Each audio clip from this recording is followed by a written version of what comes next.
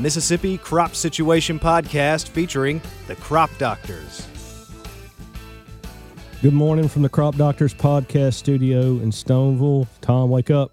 Wake up. Good morning. I'm here. I'm sorry. I was just staring off into the ceiling. Tom was kicked back in the chair.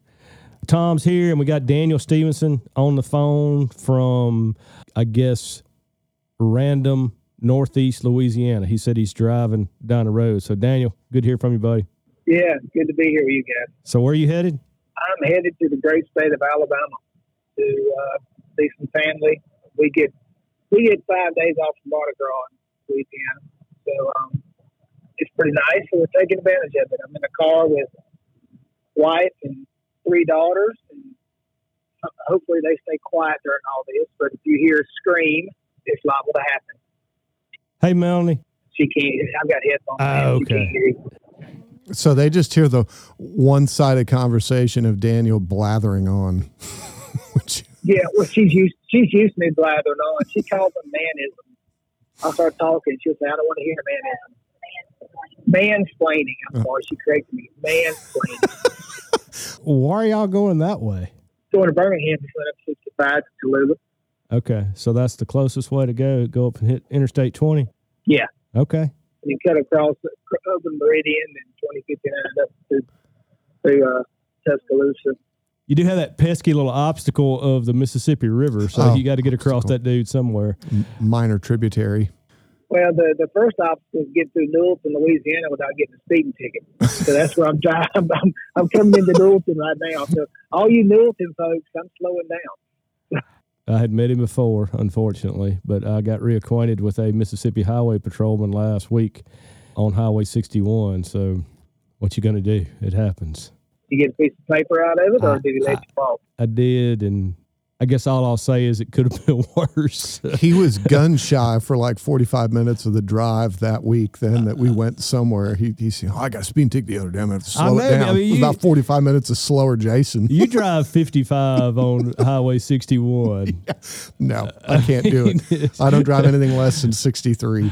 You might as well get out and run. It just feels like you're running in mud.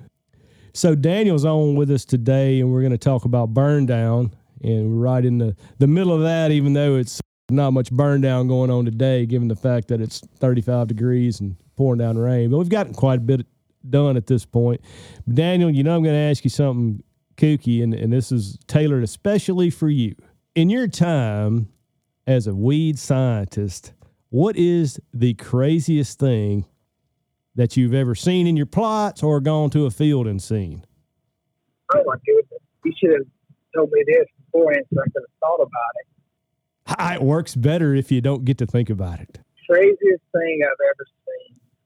A jug of Ethifon looked just like a jug of Roundup. This guy oversprayed his cotton with Ethifon, and it completely dropped off the squares. Ouch. That's probably the craziest thing. I don't think I'm the only person who's ever seen that. But yeah, that's one of those times you sit there and you say, "What am I going to do?" And my response was, "I ain't got a clue what you're going to do." Now, when I was younger, I remember when PICS was really expensive and MSMA was not, growers would spray MSMA over their cotton back home to act as a PICS because it stunted that cotton, just like PICS does.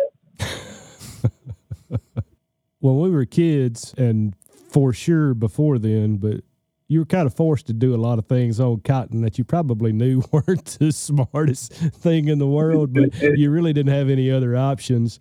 So yeah, I could see that. And you knew they would do it because that stem would be just nice and red. Yep. bright red.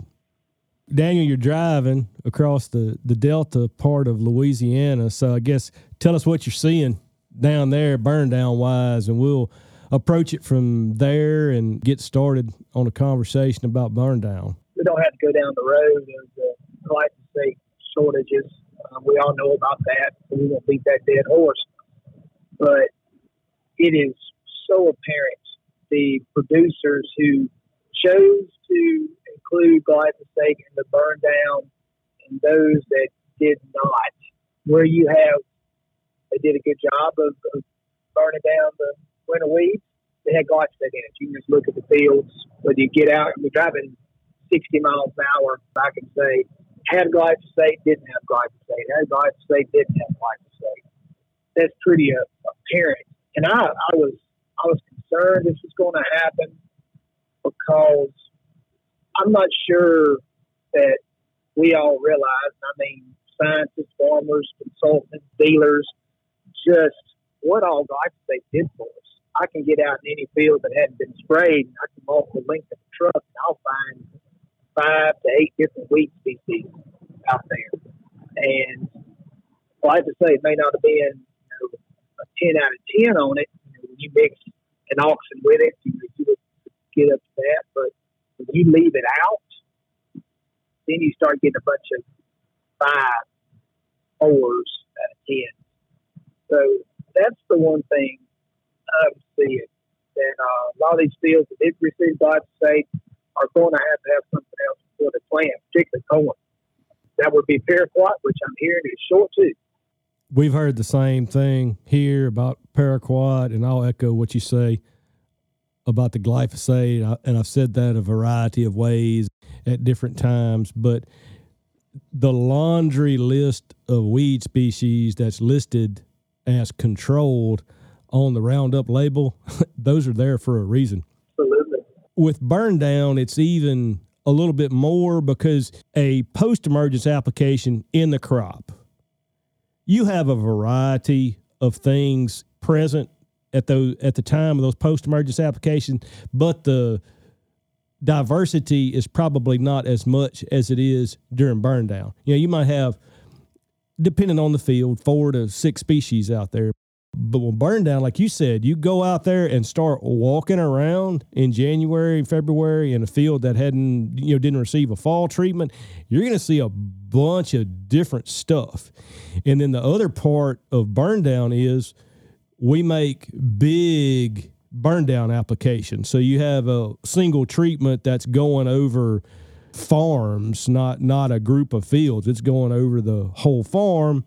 Then 2, we usually make that application, and then we're not coming back around on a weekly schedule like we would during the summer. And so following up on it is not quite as quick. And then, like you said, you have some numbers that turn into 4s and 5s without the Roundup, and then you would have expected it to be much higher. But you also didn't even know what that stuff was because you never had to think about it because you always had Roundup in your burn down, and the stuff always died until you leave the Roundup out, and then it doesn't. Over my career, I'd have a pro or a consultant either call me and send me a picture of a weed, and it's just something I haven't seen before. I mean, because Louisiana is just, there's more weed species you can shake a stick here. And I'd always say, did you leave 2,4-D out? Yep. Well, that's probably why you haven't. Because where you just don't see that way because 2,4-D was active. That's happened some with the absence of glyphosate. I'll see a picture, and my first question is, did you leave glyphosate out? Yep. Well, that's why you got that weed. I mean, I don't have to necessarily ID it. It's just the way it is because it covers so many bases for us. And they're going to see that in crop. I know this is not an in-crop conversation, but these guys who leave out, don't put it in the crop because they don't have it or they're trying to save a little money, they're going to have some issues. Why don't you two speculate? Are they trying to save money on the front end now, or are they trying to conserve product for in-season availability? Both. I've had a lot of guys that are saving, like they speak in, I've got enough for one in-crop application this season in all my crops. That's the way they'll look at it. So they say, okay, if I'm farming 1,000 acres, I got 1,000 quarts. I've made that suggestion often over the past 4 or 5 months that in the past, if you have treated a given field, say 4 times from New Year's to 4th of July with Roundup, then maybe you might get to spray it twice this year or 3 times, but you're probably going to encounter a situation where you're going to need to ration that volume of glyphosate, and I'd much rather have it after my crop comes out of the ground when competition is occurring than I had during burn down. I mean, I want a clean field when I plant my crop too, but I certainly want stuff to die when I've got my crop up and growing. Yeah, I can absolutely see your point there, but if I'm a grower who's going to put out 2 applications of glyphosate the entire, like you said, from New Year's to the 4th of July, I'm thinking here, burn down in one end crop, because we have some other tools that we can use in crop. You know, there's always dicamba and the Xtend technology. There's Liberty, unless you can't get your hands on it. It's such a fluid situation that I just don't envy farmers right now. It's hard. It's hard to make sure. And I mean, there's so many farmers right now I talk to that are smiling because they went and bought a whole bunch this past winter. Right. When it first happened. So, but the guys that did not, and then the situation that happened with Bayer a week or so ago, they don't get the components to make the glyphosate. It's just going to get even tighter. Problem is, okay, you don't put it in burn down. And you say, well, I'm going to use paraquat. All right? In Louisiana, we have a vision of paraquat in September when you're desiccating soybeans. Or maybe like right before we're planting something in late April, early May. Well, humidity is higher and the sun's out. Particularly in September when it's 95 degrees, 95% humidity, and I mean, you can't help but sweat.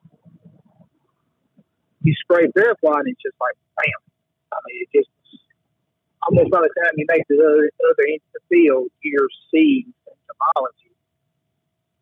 We're spraying paraquat the same rate, but we're spraying paraquat in late January and February with the kind of weather we've had this year. You know, one day it's 70, the next day it's 30, overcast lots of the time. It's just not beneficial to paraquat. Then you add the airplane putting it out, or ground rigs going at 7 or less gallons of water with paraquat. We just not positioned that herbicide. We've not been fair to it. I reckon is the best way to say it. We're not giving it a fair shake. It's not going out in the right environmental conditions, 15 gallons of water with the right kind of nozzles to really do everything that herbicide could potentially do. I agree 100% with what you said. And I was thinking about Liberty and supply aside. But, Liberty, we've never relied on Liberty during burn down.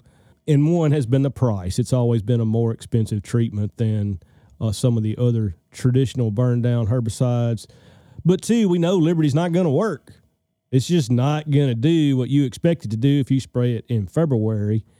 And I think paraquat is less sensitive to the environment than Liberty is, but it's still, like you described, absolutely sensitive to the environment, and it works much better at 90 than it does at 45. And if the sun's out, bright, nice sunshine, it works really, really well. All right, Daniel, so you've said a lot about driving by some of those fields where producers have chosen to either include glyphosate or take glyphosate out of that tank mix. Can you walk us through some of the product choices that they're focusing on right now in those burn down options? It's really been, with glyphosate not being there, which is the foundation traditionally, they've been standing upon auxin-type materials. Of course, 2,4-D, dicamba, they both have strengths, they both have weaknesses. A lot of Elevore. Elevore's been a popular product. It's been does a really great job on henbit for us. It may be the best henbit product in my research. And a lot of the guys that sprayed it have used it.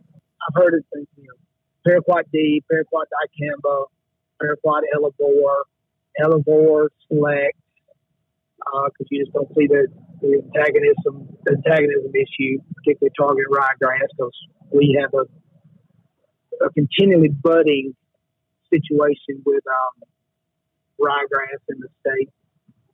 So Elevore's been used a lot. I haven't heard of the guys talk about it being short.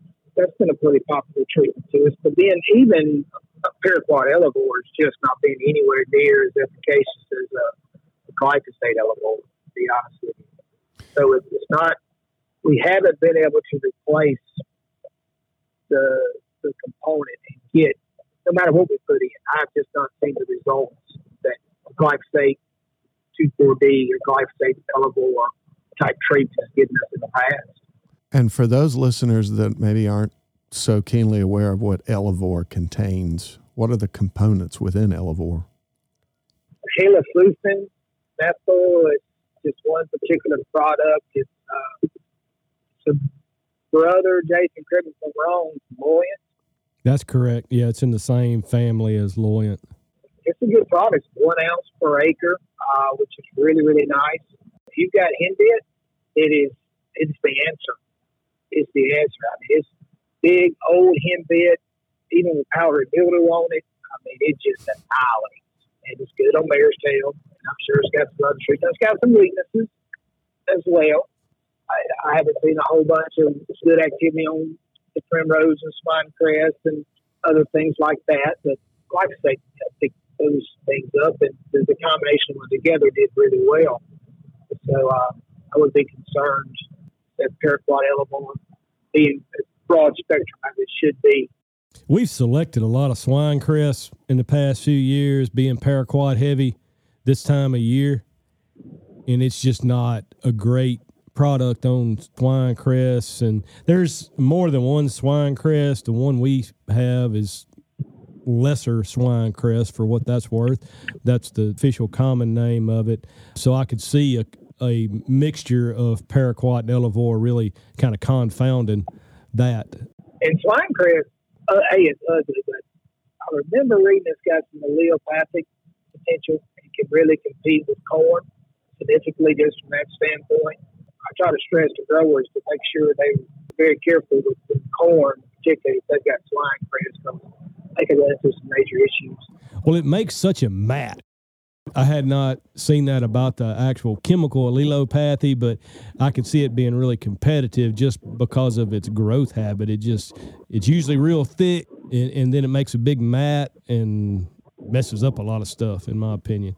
Yeah, and corn, I mean, there's guys putting corn in the ground this week. They started the week before last, actually, the first corn I heard planted. They were not clean. Corn is so sensitive when it's coming out of the ground to any kind of physical competition. In those mixtures with clethodim, Daniel, what are you telling folks on the clethodim rate? And just go with a 2 pound to be in the middle. 10, 12 ounces. Then as it gets bigger, increase your rate. And then it's like, what does that mean? I'm like, well, if you got multi-pillared 6 to 8 inch ryegrass on the 2 pound, I tend to go overkill because I think we've been underdosing ryegrass with clethodim, which is why we're beginning to see resistance like you have. And I've always been a hammer. If you're going to do something, put out the right rate, let's be a hammer. So early 12 pints, there's been some guys who's gotten too big on them. They've tried 20. And we're right there as well. If you read those clethodim labels and you focus in on ryegrass, it's going to say something like 2 to 6 inch ryegrass, and it's going to say don't spray. Maybe it says tillering. I know it says heading ryegrass with clethodim, and particularly a year like the fall winter of 2021 and 22 that we've had. We passed that window a long time ago on most of ours. With the warm weather that we had throughout December, we had a lot of vegetative growth. And like what you mentioned with paraquat kind of setting it up to fail, we hadn't always done clethodim any favors either. We've sprayed it on big stuff. And then two, we can have a conversation during the summertime about it being too dry to spray. Weeds aren't growing and you're not going to get good control because it's just too dry. But we don't ever talk about being too wet in the wintertime. We talk about maybe the plants not being healthy because it frosted hard on them, but we don't ever talk about the fact that root has been sitting in saturated soil, and less so this year, but it's sitting in saturated soil for some untold period of time. If the soil's waterlogged and past field capacity, you got to stand in the water. Yeah, that plant's not growing as it should. And look, all herbicides are predicated upon an actively growing plant. You know, it's small size and it's actively growing. We don't often follow proper fundamentals.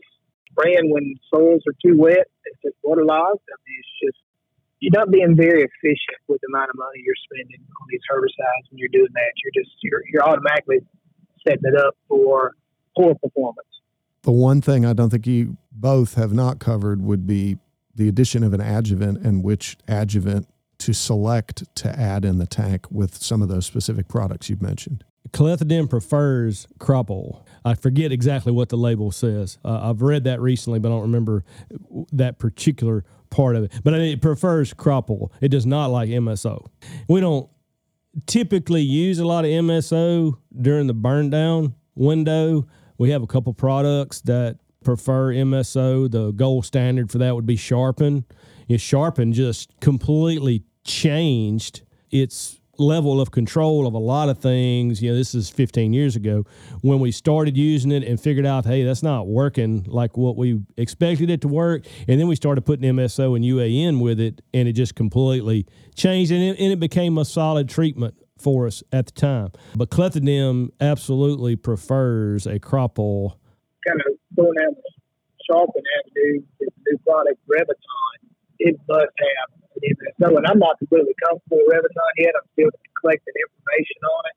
I know Jason's looking at it, and Donnie Miller, LSU, is looking at it as well. We do know it needs an MSO. And whenever a product requires an MSO, whether it's Reviton or Sharpen, that I know much, much better, I think like the Sharpen label says MSO and AMS. So somebody will say, well, the product A requires an MSO. MSO at 1% can be anywhere from $2 to $2.50 an acre. And then product A that requires that MSO is $6 an acre. Well, a surfactant or a crop oil gets you sent to $1. We just went just on an adjuvant, we doubled that price. And that's difficult, particularly in today's time when money is so tight. But it also highlights the fact that if you're going to use one of those products, you must put the proper adjuvant with it. And Select's a great example. And I'll echo what you said about Reviton. We've done some stuff with Reviton. We have not done enough stuff with Reviton yet. And I think it's going to have a fit for us at some point, but we're still collecting data on it and trying to figure out exactly how it fits into our burn down programs at this point. I think it's got to fit. I just don't know where its fit is exactly just yet. The data so far is fake. I will tell you one thing. The rumors out there that it's a paraquat replacement, it is not a paraquat replacement. Flat out, bottom line, boom. That's not fair to Reviton because there's not a paraquat. No, it's not fair. There's not a paraquat replacement, not going to be a paraquat replacement, just like there's not going to be a Roundup replacement. There's not going to be an atrazine replacement, and you can probably put 2,4-D in there as well if we're talking about the burn down time. And there's a group of herbicides, your Roundups, your atrazines, your 2,4-Ds, paraquat, that are just your go-to solid performers, and we're not going to replace them with anything. Yeah, and I'll be clear, it's not the manufacturer of Reviton just saying that. That's just rumors going around. That's right. Amongst growers and amongst dealers. It's not, the manufacturer's not made that claim. They've actually said the opposite, but I say it's not. We did, myself and Donnie Miller and some others, we did look at it as a potential in soybean desiccation. Last I heard, it's not being pursued. So maybe that was the genesis of the rumor. But guys, don't sell Reviton to a farmer telling him it's a paraquat replacement. It's not. Amen. There's wishful thinking, and then there's how something actually works. Yeah. Dude, we appreciate you taking time off your day off to talk to us, and particularly driving down the road. And the cell service held too, man. I've been down that road that you're on probably even thousands of times. That's the way I used to go when I lived in Baton Rouge. I know it can get a little sketchy, so I appreciate y'all taking the time to talk to us, hug your girls for us, and y'all have a good trip. As always, we appreciate our continued listener base, and this is something that I think is important, and certainly talking about some of these supply chain issues is likely to continue throughout the year. Continue to get in touch with us, drop us some comments here and there. Feel free to contact us one-on-one. That's what we're here for. Good to talk to you guys. Say how much I appreciate y'all include me. I get a lot of comments from folks that say, "Hey, I heard you on the Crop Doctor podcast, hanging out with celebrities tonight." I don't know that I'd stretch it that far. you better be careful. Hanging out with us too much. Well, y'all be careful, man. Enjoy your trip home. All right, man. Y'all take care. The Mississippi Crop Situation Podcast is a production of Mississippi State University Extension.